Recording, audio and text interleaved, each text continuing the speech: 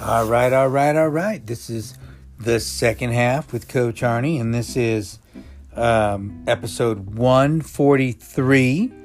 And but before we get there, don't forget to look me up on all the different social media platforms: TikTok, Twitter, Real Coach Arnie, LinkedIn, Facebook, Arnie Fonseca Jr., Instagram, Coach Arnie F. And you can Google me, Arnie Fonseca Jr., or you can call or text me, 602-390-9144. And we're going to continue on our little theme we've talked about here for the last couple episodes, and when we're talking about leadership. And one of the things that I think is one of the most important things, I think, about leadership, or quality, as they say, is the ability to adapt. You know, I was reading a story about Napoleon Bonaparte, and how he would be able to defeat his opponents because of the fact that he knew that most of the generals that he was going against would have their plans all ready to go, and then he would basically, he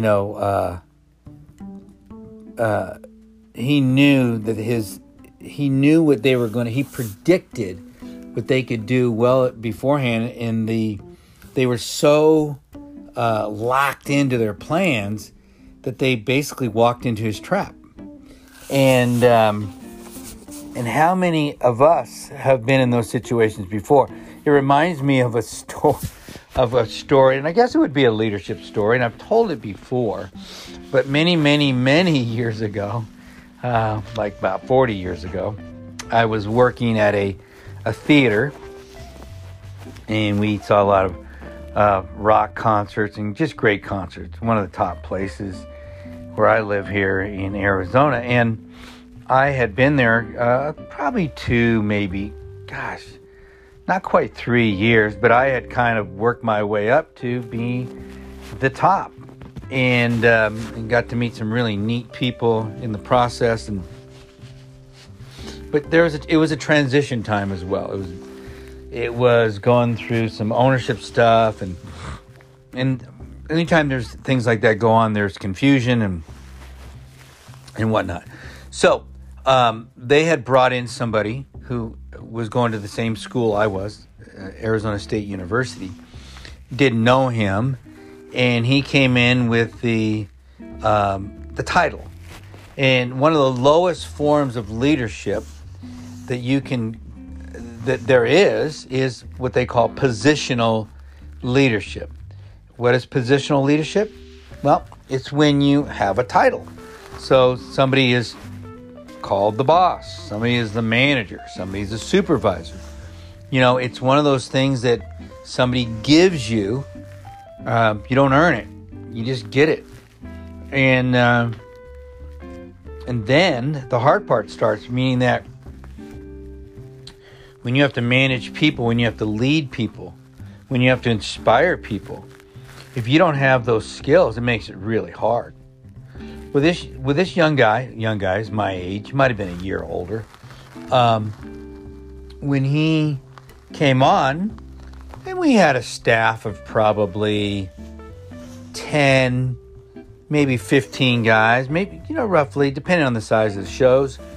And so he was kind of their supervisor. Well, in all honesty, he didn't really know what he was doing, and which is fine because you can learn that. But he lacked the most important ingredient. He lacked the ingredient of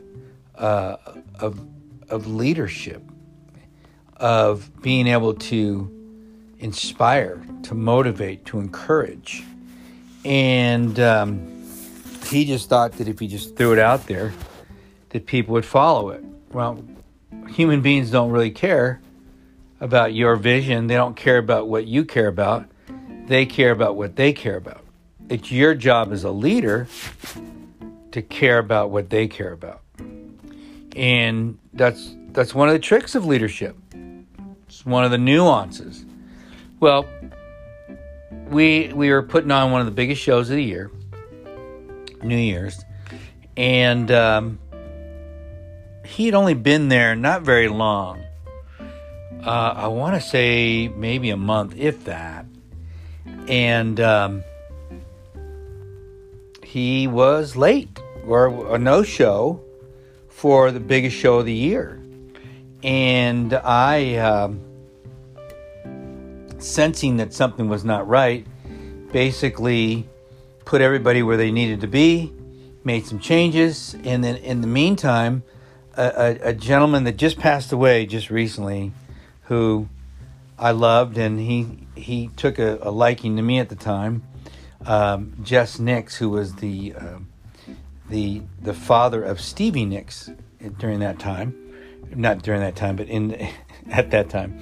But that's how I got to meet Stevie Nicks. But he came up to me and I go, well, I guess this is an on-the-job promotion. And I go, no, it's just that we got to put this show on. And he goes, okay. And so, because I wasn't really, nobody was there for a title because we didn't make that much money. We were there to see the shows and have a good time, and once in a while, just keep people settled down. And as the lights were getting ready to go down, they kind of blinked the lights a little bit. In runs this guy, pulls out his piece of paper with his plan. Remember the story about Napoleon? And he had all these positions all set up and everything. He was going to really make this thing really cool. And I looked at him and I just said, well, we already took care of it. I go, just enjoy the show. And I turned and walked away. And that's the last I talked to him, because I really didn't have anything else to say to him. And we did 2 shows. It was great. Everything was fine. And afterwards, it was late. It was probably, 2 o'clock in the morning on a New Year's Eve. So as we were leaving, somebody from the main office called me downstairs and talked to him. And I remember the 2 ladies' faces to this day. And they go, hey, Arnie, we need to talk to you for a second. I said, sure, what's up? Well, we have a problem. I go, what's up? What's going on? And they said, well, we're going to have to let you go. I go, woo, what happened? Did I do something? They go, no. It's just that everybody's listening to you and nobody's listening to, I think his name was Mike. We'll call him Mike. And nobody's listening to Mike. I go, oh, okay. Well, he wasn't here. And everybody just kind of came to me and wanted to know what to do. And they go, yeah, but it's kind of, we can see what's going on. And they're just not giving him the respect and the attention that he needs to have. I go, okay, so we're going to have to let you go. And I said, all right, fine. So as I was leaving, I thought, well, that's great. But as I came up the stairs to where people were waiting for me, half the staff there was people that I brought there, friends of mine, and even my brother was there. And that night, they all quit. They all quit with me. Because remember, we weren't being paid a lot of money. We were there as friends and as a team to, 1, do a job, and 2, and have a good time and see a show. So they all left. So he was left holding the bag, and who knows what happened after that. I never really cared.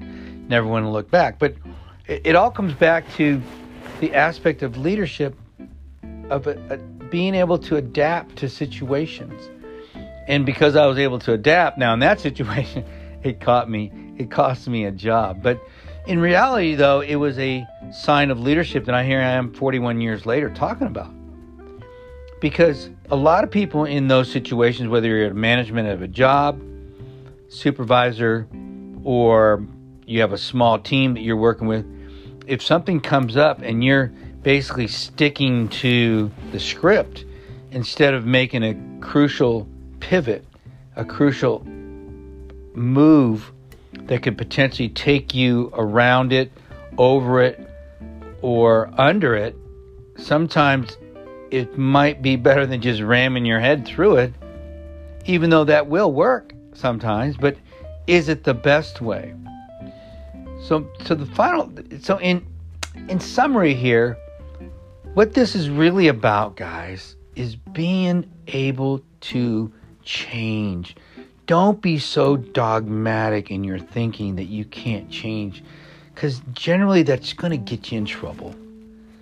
Great leaders, not only are they confident, but they're competent, and they are willing to change.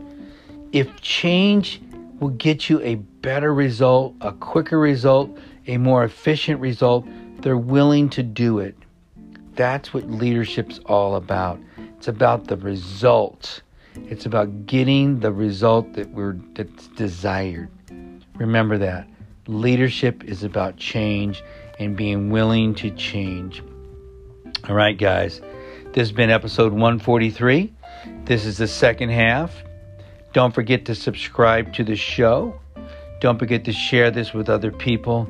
And remember, if you want to talk, shoot me a message, 602-390-9144. Would love to talk to you.